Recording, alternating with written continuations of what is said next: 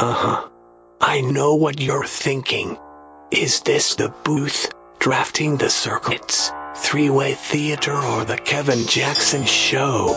Well, to tell you the truth, in all this excitement, I kinda lost track myself here on Whobazoo.com. So, do you feel lucky, punk?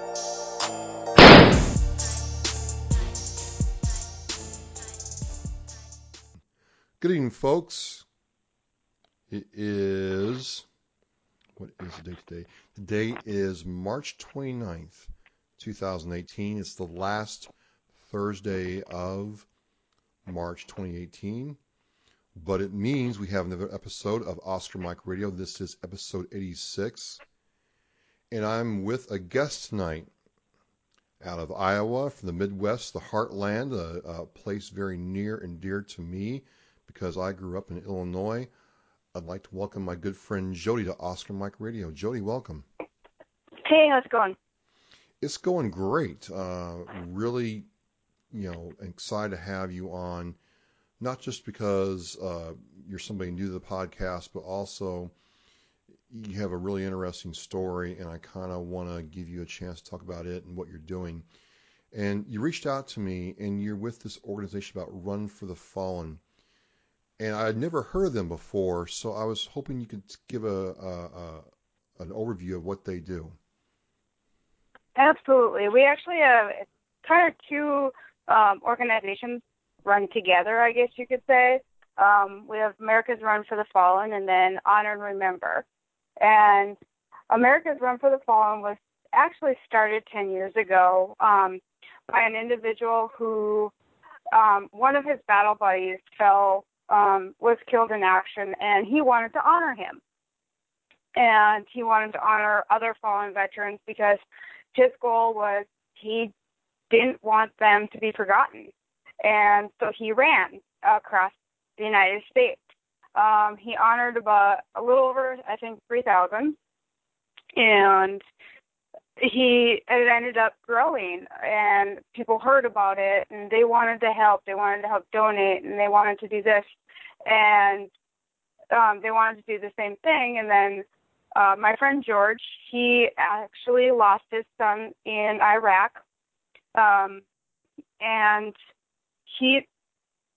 George ended up, he kind of was, for the first 2 years, pretty, what's the word, I guess, just mute. He just frozen. He didn't really know what to do. And was he just trying to find a way to come back or cope? He was trying to find a way to cope, and absolutely, he didn't know how to grieve. He was proud of his son, but there's still that grieving process. There's still my son's gone and he's not coming back, and you don't move on from that quickly. It takes a while, and you're never completely healed from something like that because that was your child. That was your loved one. That was the person that was a significant human in your life. And, and George knew, though, that his son, died for our freedom. He died doing what he loved, and that was what kept George moving, and that's what has kept him going. And that's when Honor and Remember was born, is he wanted to make sure that all Gold Star families were honored. And the flag is actually, all the definition is on the website, honorandremember.org, and we have also runforthefallen.org. And it folks, explains on there about his flag and the meaning from it. So this started out as a very personal thing. And I think a lot of people subconsciously forget that there's a price that's paid when a loved one's lost. And so I think it's great that they have this outlet to make sure those families are not forgotten. And if you would, we were talking before the podcast, this is a very personal mission for you as well. Would you It want is. to, would you want to talk to us about that and tell us what this means to you? My brother, Sergeant Rocky Littlewind, served in the United States Marine Corps. He joined right after graduation in 2007 and was until 2012. Twice deployed to Afghanistan and once to Japan. My brother was very well liked, very social. He had a lot of friends, both military and civilian. The life of the party, he was, there was a glow about him. He was just, everybody loved him, and there was not a soul around that hated my brother. No enemies, no nothing. He was just always smiling, and he was the type of kid that, we were nine years apart. And he was the kid that always wanted to make everybody else happy. He was the jokester. He honestly, if he could have, he would never be serious because he didn't like to be. He wanted to make sure that if somebody else was sad, that he cheered you up. And he was a major factor in helping me get over my divorce. He was there every step of the way, just making sure I was okay. And he's always been that type of person. He was always there for everybody else. He loved the Marine Corps. We came from an area that wasn't the greatest, and he had a tough childhood, but he rose above it. He looked on the brighter side. He didn't want to go backwards. He always wanted to go forward. And he was a friend to everybody who knew him. And after he passed away, I heard from a lot of his battle buddies, and it was amazing to just hear a lot of the stories, to hear how much of an impact that he made on them. He played the drums in high school and was in the band. He was in ROTC, and he just was wonderful. He was my hero, and he played Army growing up as a kid. Honestly, I thought he would go in the Army. I didn't think of him as a Marine. So the day he called and told me, I was pretty shocked. Just always thought he would be a grunt. But nonetheless, I was so proud of him. If I may, because my sisters, had the same kind of feeling in a way. What was it like when you first saw him in his dress blues? What did that do for you as a sister? I was proud. I was just gleaming with excitement. I knew the dangers. I knew that, he could get deployed and get killed in action. I knew that he probably would come home with PTS. I do a lot of advocating work for veterans and PTS, and done some schooling for psychology and that. So I knew the dangers. A lot of my friends and my family, my ex-husband, they're all military. So I knew that danger, but there's just something about seeing him serve his country. It's, whenever I look at any soldier, whether in passing or in a picture, there's that admiration for them. And that was the best thing in the world, is to see that he was fighting for what he thought was right and what he needed to fight for. He didn't want to get into the politics of it, of course, and he just wanted to do what he knew he was supposed to do. He fought for my freedom. He fought for yours. And obviously you fought for mine also. And I want to say thank you for your service. I appreciate everything that you've done, Travis. So, I think your brother would say the same thing I would, is that it's an honor and a privilege. And talking to you before this podcast, look, some people do some things for veterans because it makes them look good. But it really came clear to me, Jody, that I'm not saying you didn't love your brother, but you really had a deep affection for him.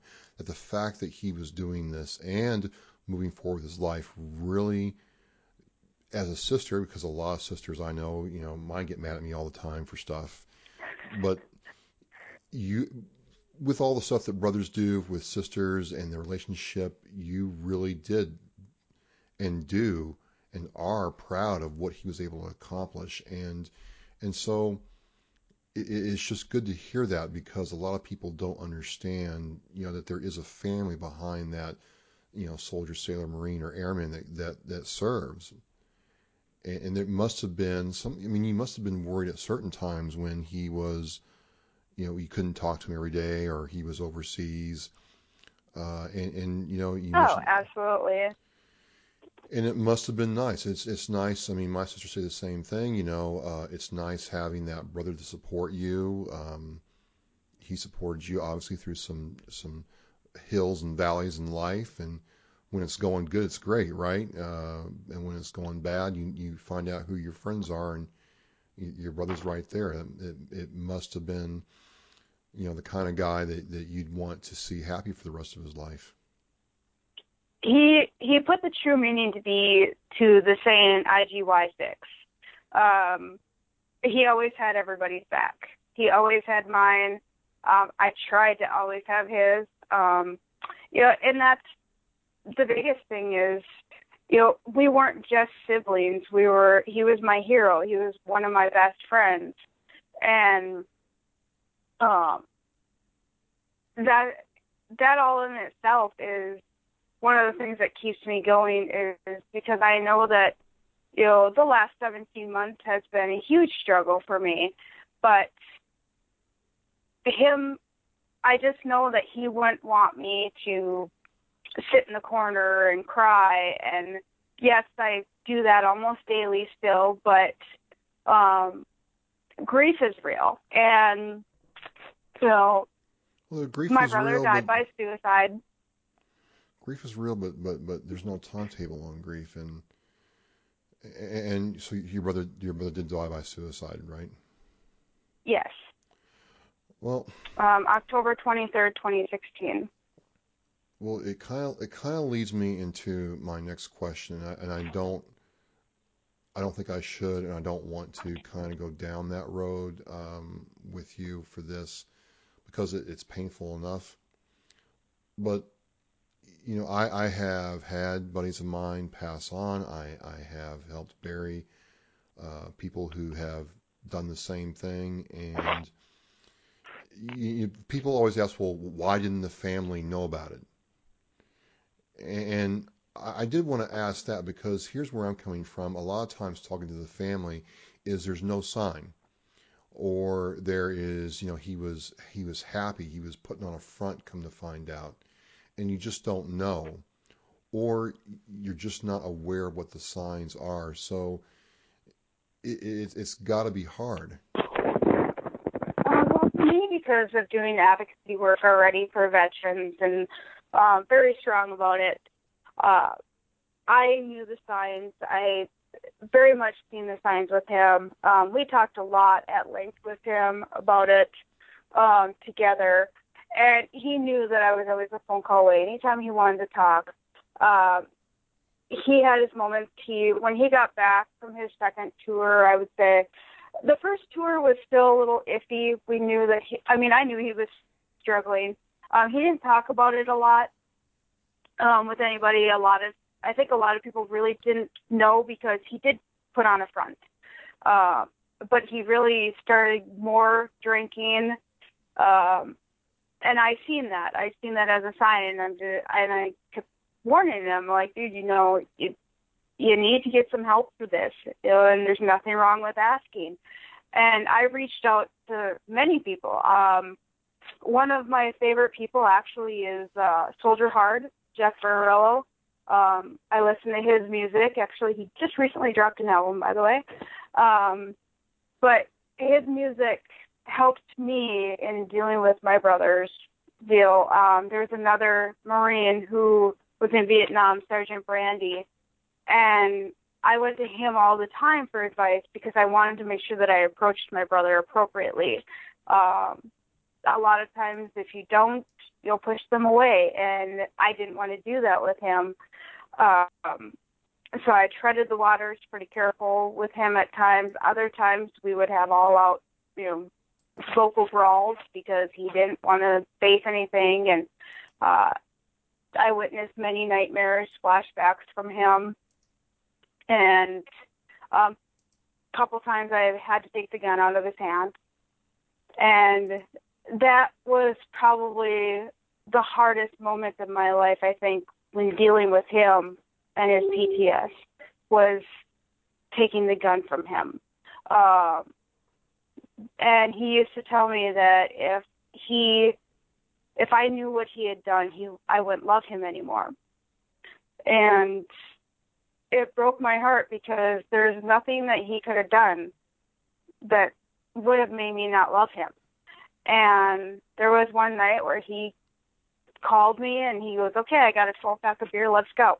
And he sat and talked all night bawling about what he had done over there. And he thought I was going to think differently of him, and I didn't.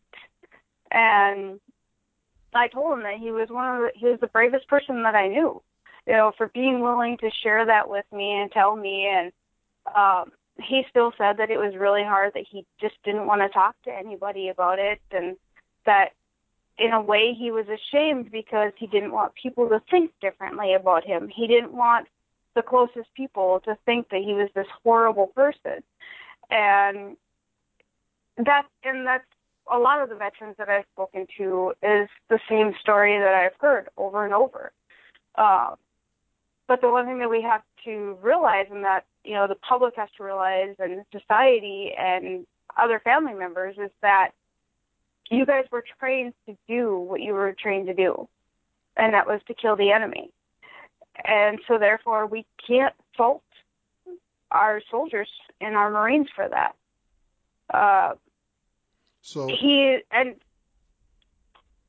Go on, sorry. So the question I have at this point is, knowing what you know, what is the need that needs to be addressed? What's the problem? What's the issue? What's the challenge in your view? Because you advocate for veterans, you've dealt with this on a very personal level, more than the average person, certainly. What do you think needs to be done? That's the $1 million question, Travis.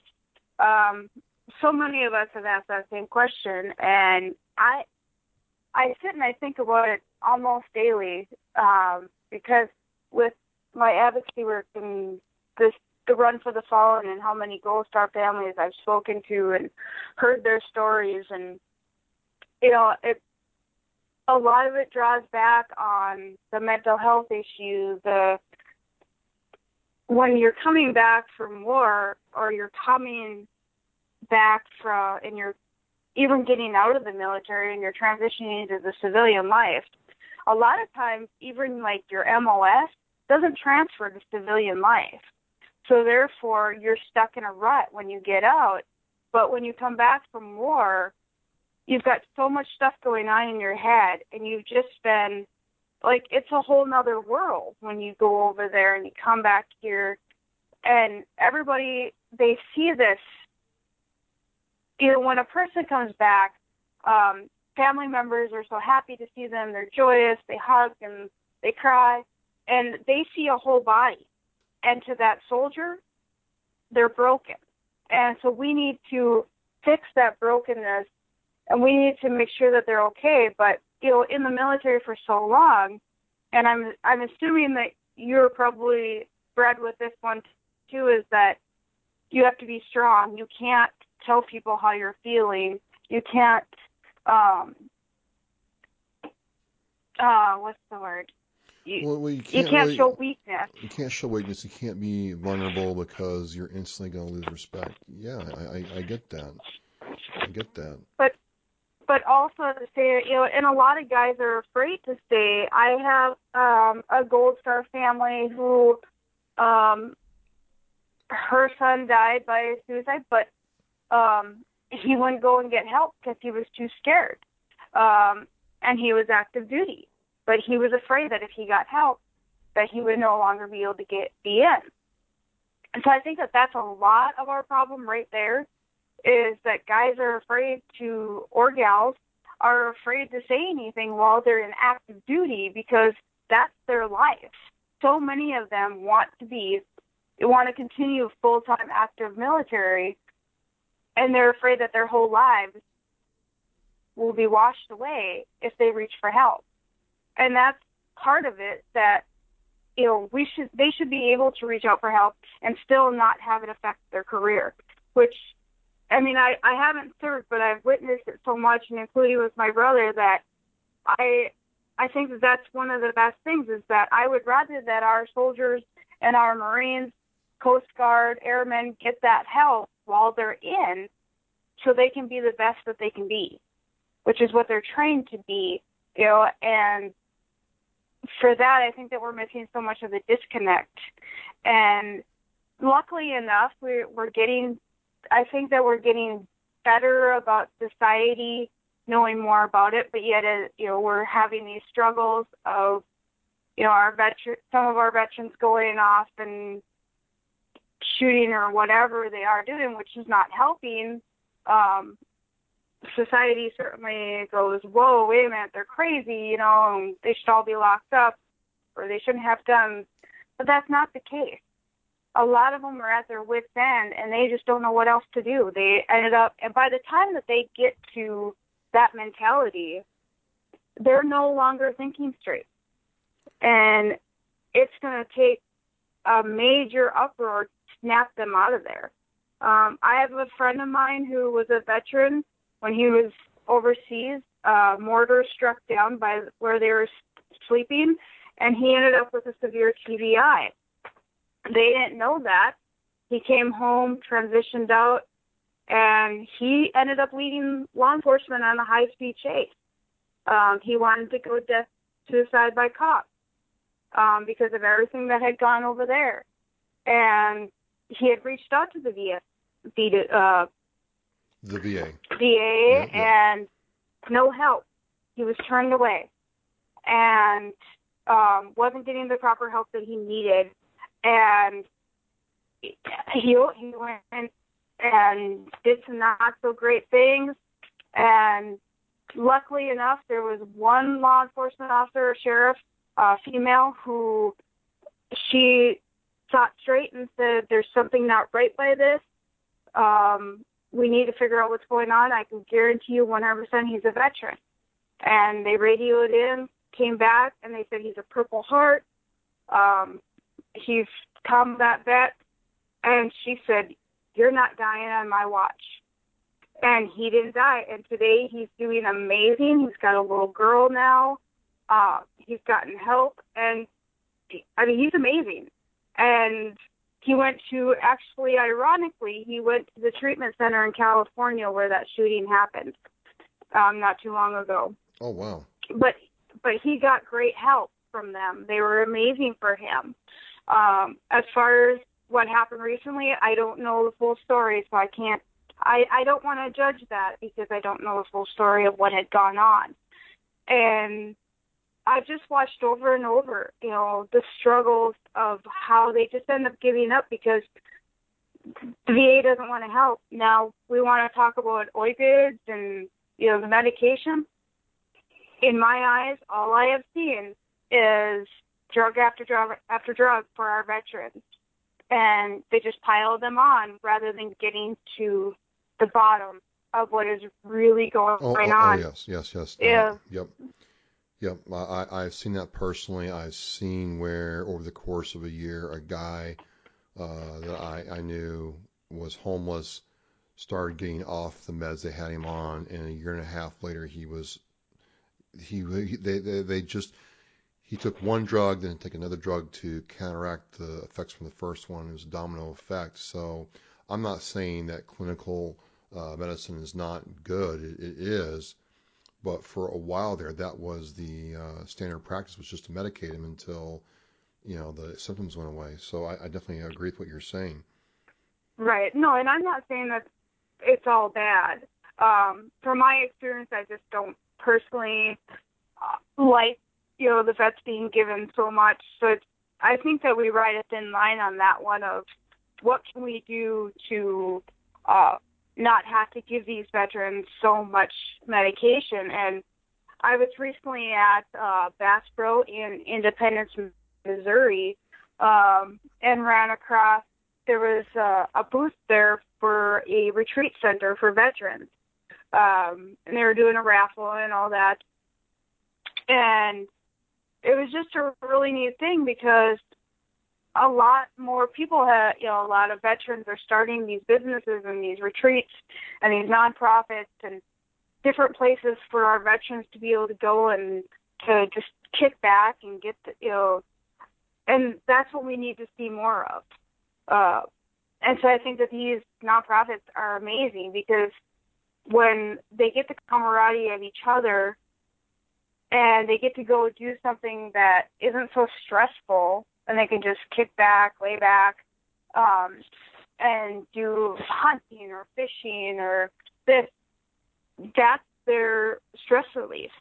And so seeing these retreats coming around, it's amazing. And I really love hearing about them. I get really excited. I was super excited when I came running across that one. I talked to the owner of it, the one that started it.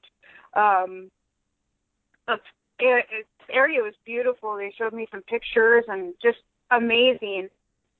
And there's a lot more popping up now because a lot of people are wanting to help our veterans. A lot of the veteran-owned companies. I mean, we have Philip Valhalla Project. I'm not sure if you've heard of him, Corey Schiller. He is in Florida. I think I pronounced his last name right. Maybe not. Sorry, Corey, if I didn't. But he actually made my brother's bracelet, and now he gives out plaques to the families of the fallen. And he's now making T-shirts, and he's doing his part. He's also a Marine. And so for these veterans starting these companies, it's their healing process from what they went through. And while it will never leave them, it helps heal them to the point that they can function in society and be successful citizens. And to where a lot of them are saying, I'm doing much better, I don't need the medication. Right. There is now also transcendental meditation, something that's really helping. There's a retreat center in Virginia, I believe it's Boulder Crest Retreat, I think it's called. And that is actually something that they're using in their program to help veterans. I've heard a lot of great stories about how that's helping. So there's so many different options for veterans out there that help. There's a lot of different organizations on Facebook, too, that are out there and wanting to help. Many of them ran by veterans. Set Condition Red was created shortly after my brother died. The person that created it, one of his battle buddies had completed suicide several days after my brother did. And that's what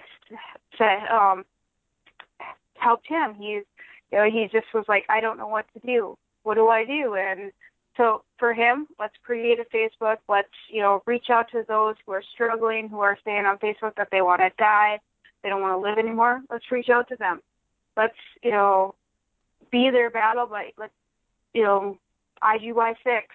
So that was a big thing, and I was a moderator on there for a while and helped out.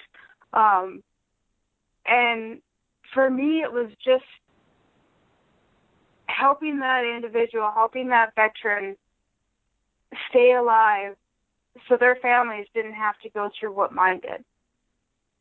And I think that that's a lot of the reasons I'm I do what I do.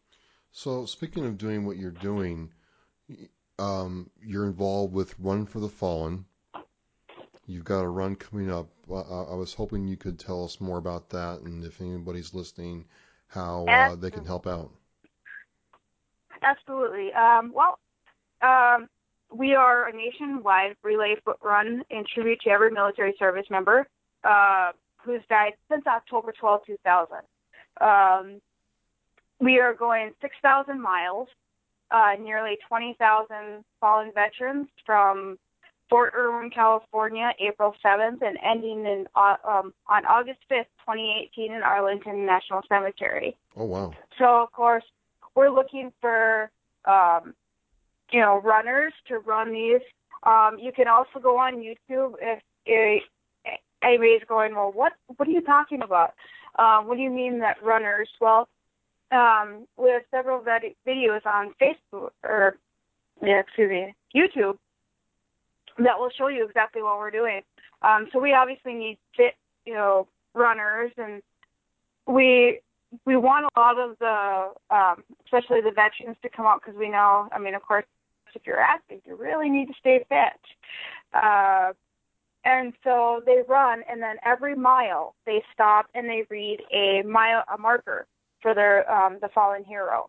We try really hard, or we really want the Gold Star families to make it. This run was, when it was created this time around, we had to go by date of death. So unfortunately, your loved one might not be in the same state that you're in, which is the hardest thing. My brother died in North Dakota. He's going to be in North Carolina, so I don't know that I'll be able to make it. So we try to give some time in advance to let you guys know that this is where your loved one is at and going to be honored. So throughout that run, we go about 50 miles a day. We do not go over it. The whole run is mapped out. I did not make that run, or I did not have any part in creating it. So we go 1 mile, we read the mile marker, and then they take off and go again. So it's a very quick thing. It's they don't stand around and chit-chat. They literally run, read it, stop, go again.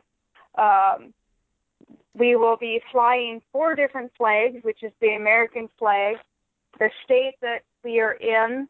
So for me, it will be state of Iowa, the Honor and Remember flag, and then we have the Honor and Sacrifice flag, which is for law enforcement, first responders, firefighters, EMS personnel, because we want to give our tribute to them and show our respect to them because they're a major part in with our run. They're a lot of our escorts, and what they do in their lives is putting their lives on the line, also just as much as our veterans do, which a lot of them are doubled up. A lot of military, a lot of law enforcement is military. So we definitely want to honor those, so we fly those 4 flags. We run about 4 to 6 runners at a time, depending on how many. We want to have 16 to 24 a day at least, so we don't wear each other out. You run for about 2 miles and then rest for 6, depending on what and how in shape you are. It's up to you also. You make that ultimate decision, but we also don't want to wear you out. And we do have EMS following along just in case anything does happen. And then at the end of the day, we have a ceremony. We stop at 5 o'clock, and I know that there's some time change in some of the states. I'm not really familiar with it, but so at the end of the day, we have a dinner and a ceremony. And basically, in these towns that we have certain towns that we're stopping at, and we get together with the town and we reach out to them and we get the towns involved. We want the towns to own the event. We want, the public to come out and see us running. So a real community event. Absolutely. We want our veteran communities to come out. We want everybody to come out and see this and see what we're doing and see why we're doing this. And then, so we have this dinner, and then we have a ceremony for Gold Star families, in which I don't know how many people know what the definition of a Gold Star family is. It is actually, I think the criteria is changing a little bit. Because originally a Gold Star family meant that your loved one was killed in action. It is changing. I believe the definition is that if your loved one died due to suicide, that because of their time of service and what they went through, then I do believe that is actually going to be added as part of the Gold Star description. So what we do is we hold these ceremonies with our honor and remember flags and give them to our Gold Star families in honor of their loved ones. It's heirloom quality. This is an amazing flag. It's beautiful. It's handmade. And at the bottom, their names are embroidered. The hero's name is embroidered, and then we give these to the families as a tribute to their fallen loved one. So it's definitely, it's a beautiful moment, and we have a lot of videos that actually have the presentations on there also if you want to watch those. And so we end our run in August, obviously August 5th in Arlington, Virginia at the National Cemetery. So it's all about just giving tributes. We have on our database, if you have not signed your hero up or you don't know if they've been signed up, go online on runforthefallen.org and you go under Find a Hero and click and see if they're under there. If they're not, go ahead and add them. If you want to be able to receive a flag, and we never ever charge. We don't take money from the Gold Star families for these flags. We find donations and sponsorships. No money? No money at all. No. Okay. And so,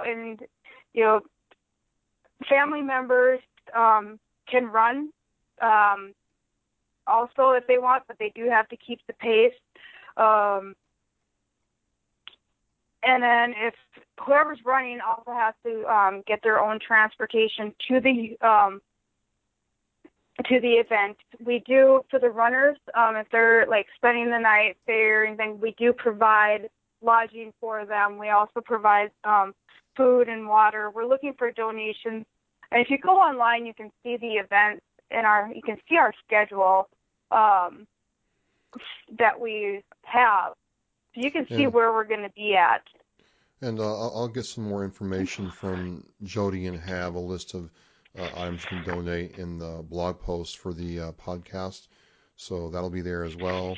And it's just, I guess for me, this is just another way that you could take something that's very, very negative and very, very sad and very, very personal that happened to you and your family and try to turn it into something that can be positive for someone else going through the same thing. And I can't say enough how important that is and why I'm just honored to talk to you at this time. We also do have another way too, along with the donation. We do have virtual runs. Okay. So if you want to go on there and check it out, you get a T-shirt and you get a little medallion thingy that goes around your neck. And by the way, I will have no participation on the running part because you don't want to see me run unless I'm being chased. And even then, I'm going to ask for a donate. So definitely not a runner. I wish I was, but I don't have that. Well, you're there to but we're support us definitely looking for more volunteers and runners. This is an exciting event. Our founder, George, will actually be on the route with us. If you can't make it to your loved one's mile marker, please let us know. Call in. We will try to make sure, and we will also be live streaming this run the entire time. So you can always log in and check in and see, where we're at and what we're doing. And it's really going to be exciting. And this is why we really want our governors to know about it. We want everybody, because it's one of the largest. probably the largest run. I actually have one of my runners, and I want to say this because I'm really super excited about it. One of my runners on the first day is, last year he ran across, I believe it was last year or the year before, one of the last 2 years, he ran across the state of Iowa for veterans, and he is also a veteran himself with a gas mask on. He's the masked veteran of Iowa. And so I'm really super excited to get him on board.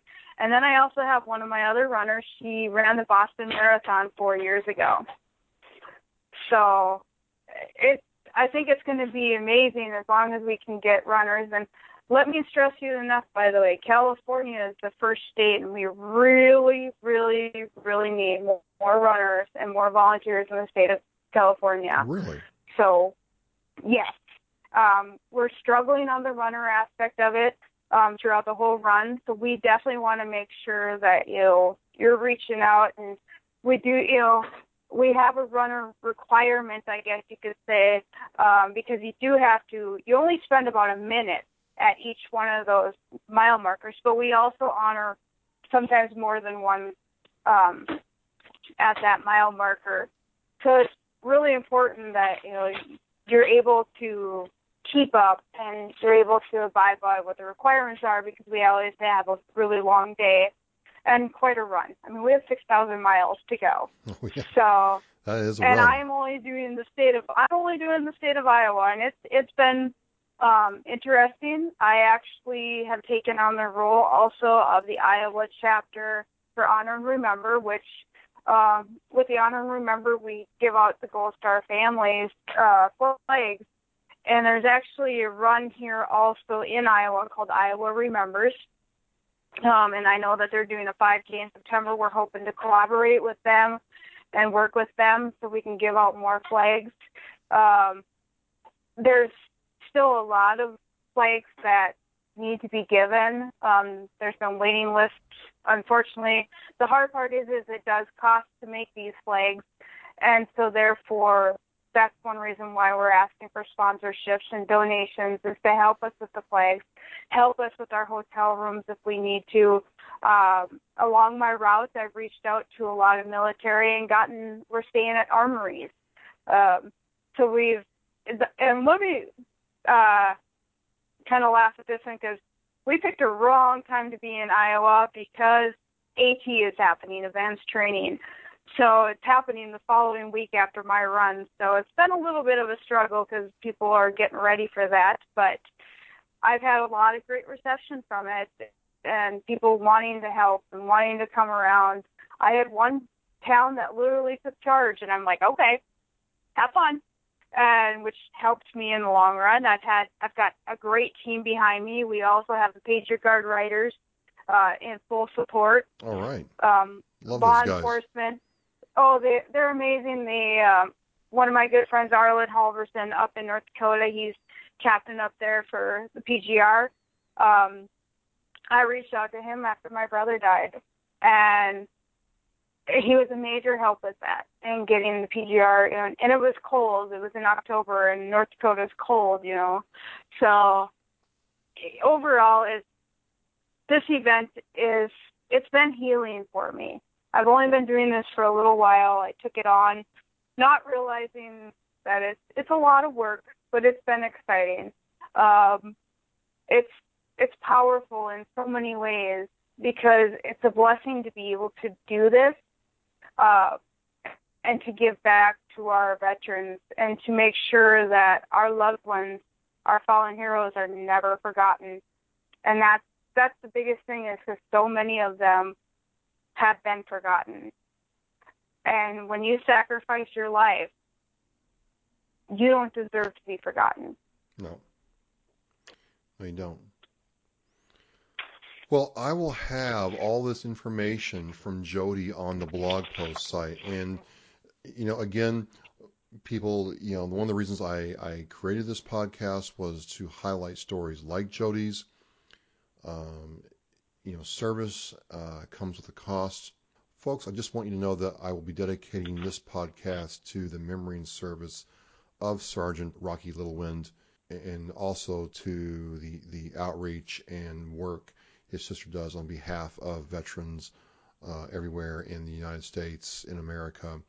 So we appreciate this family's dedication to our military and veterans. Jody, it's just one of these podcasts where I just kind of be quiet and let the other person talk because of just what's being said. It just is very real and authentic. And while I'm not a Gold Star family member myself, I have been in funeral details for veterans, and can't imagine what you and your family have gone through.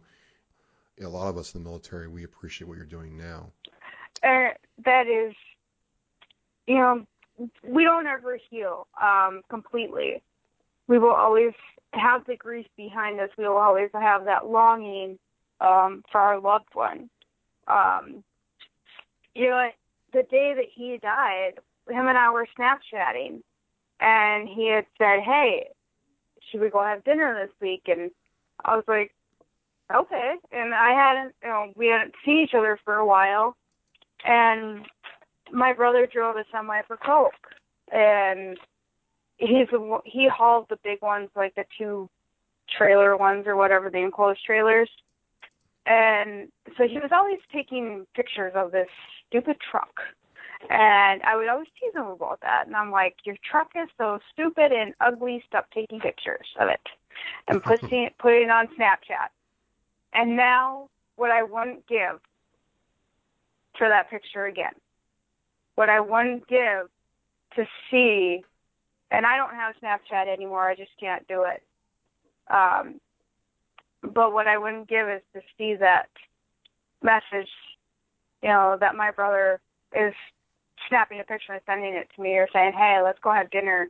Hey, let's go shooting," or this or that. My brother was an avid gun and knife collector. He loved guns ever since he was a child. So, and while that's the hardest thing, is the fact that, yes, he went, on how he went out and how he died.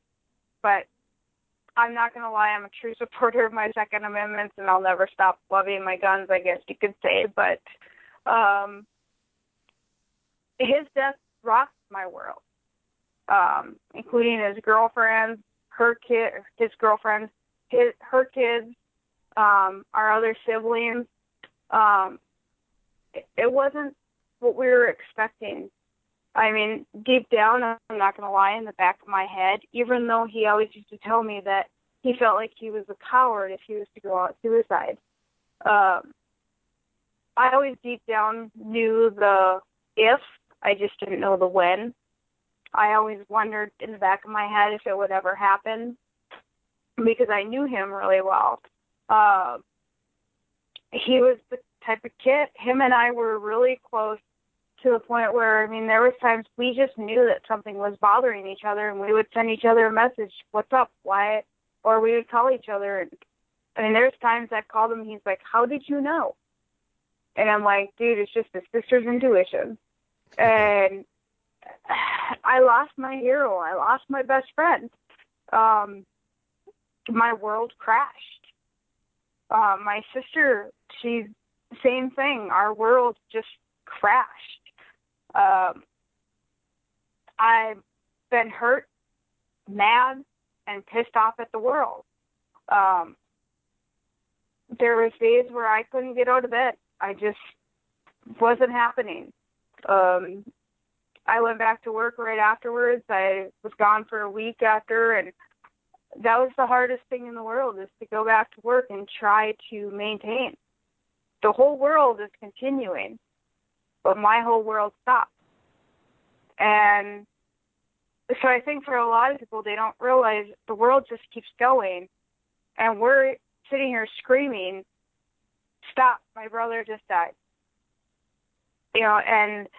But yet we don't want it put back up on us. And I'm not sure how many know, but the siblings are actually the forgotten ones of death, and in the grieving process. We're the ones who want to take on that role of protector of the parents, of everybody else who want to make sure they're all okay. But we're the forgotten ones because everybody just thinks siblings. But in actuality, we're the ones that usually spend the most time with that sibling. So therefore, for us, our whole world crashes because now we're thinking, I don't have my sibling. I don't have my sibling to talk to. I don't have my sibling to hang out with. And I was older than him. So to me, I was supposed to go before him. He was the baby. And when he was born, I made him a promise that I would always protect him. So therefore, when he died, I felt that I didn't protect him. I failed. And that's what I thought for so long. And there are still my moments, my negative moments in the back of my head that I failed him. But I tried, prior to that, I tried to get him help. And I know that recently, just before he died, he was trying to reach out to the VA and get help, but he was turned away. Story of our life. Yeah. Story of so many veterans. And until we start really, helping our veterans, we're going to continue to see the suicide rate go up. But what I want to say to our veterans is that there is help out there. There are groups on Facebook. There are groups everywhere. We have a lot of our veterans becoming musicians, and they're letting their music out like that. I have a friend of mine. He is also a Marine, David Bodine. He's amazing with his music. There's John Preston. I mean, there's so many of them out there now that are using their PTS as an outlet. They're singing as an outlet for their PTS. Soldier Heart, he started rapping. He started using his music as a way to deal with the struggles that he had had. And he's got many of them on his Redcon 1 team who have also seen combat. We also have Boone Cutler, and he's a huge advocate for the military. And, of course, he's got this wonderful stuff called Warfighter Hemp. I don't know if we could put that on there, but besides the point. So there are so many other veterans that are just willing to take you in. They're willing to wrap their arms around you and say, I got your back. I have your six. And if you're feeling that low, just, get on Facebook and just type my name in, and I'll find a way to help you. I'll find another veteran. If you don't want to talk to me, I'll find you another veteran to talk to. Just don't get so low that you go out the same way my brother does. So your family has to go through what I'm going through. It's something I'll never get back. And PTS is real. We know that. I had a lot of trauma from when I was a child, so I do have PTS, so I do know that struggle. But suicide is even more real. And it's an end to a small solution. Our loved ones, yes, are now at peace, but we are no longer at peace. No, so it never ends, and it never is going to feel completely good. I would say, as we draw to a close, though, that your willingness to share this story, your willingness to be open about how you feel and about the relationship you have with your brother and what you're doing now gives me hope. And if it's giving me hope, hopefully somebody else will internalize that and reach out, like you said. And you're right. There's so many people out there that are willing to lend you an ear, whether it's through a Facebook message or a text message or to go old school, a phone call. There's help if you want it, and I think it's really great that you're willing to be helpful to somebody, even though, well, I wouldn't say even though, but you've experienced this up close and personal, Jody. So I think we need to listen to what she's saying about trying to just say help. And we're us military guys are bad about that. We are. I mean, I still don't like going to the doctor. I'm going for a 10-year stretch next time. But but my point is yeah, it's hard to ask for help. It's very hard to ask for help, and sometimes. Well, and the other thing that I can say too, though, is, and I know this, some people might take this the wrong way or get mad at me for saying it. Don't use your PTS as a crutch. Don't blame your life problems completely on it, because you can rise above it. You can make a whole life for yourself. And don't be like, well, I'm pissed off and angry at the world because I have PTS. Okay, so does half the other people in the world. But you can rise above it, and it's not a bad thing to ask for help. It's good to reach out and ask and talk to somebody else. I have gone to counseling, and it feels a lot better. Or I reach out to a friend of mine and I say, hey, I'm struggling today.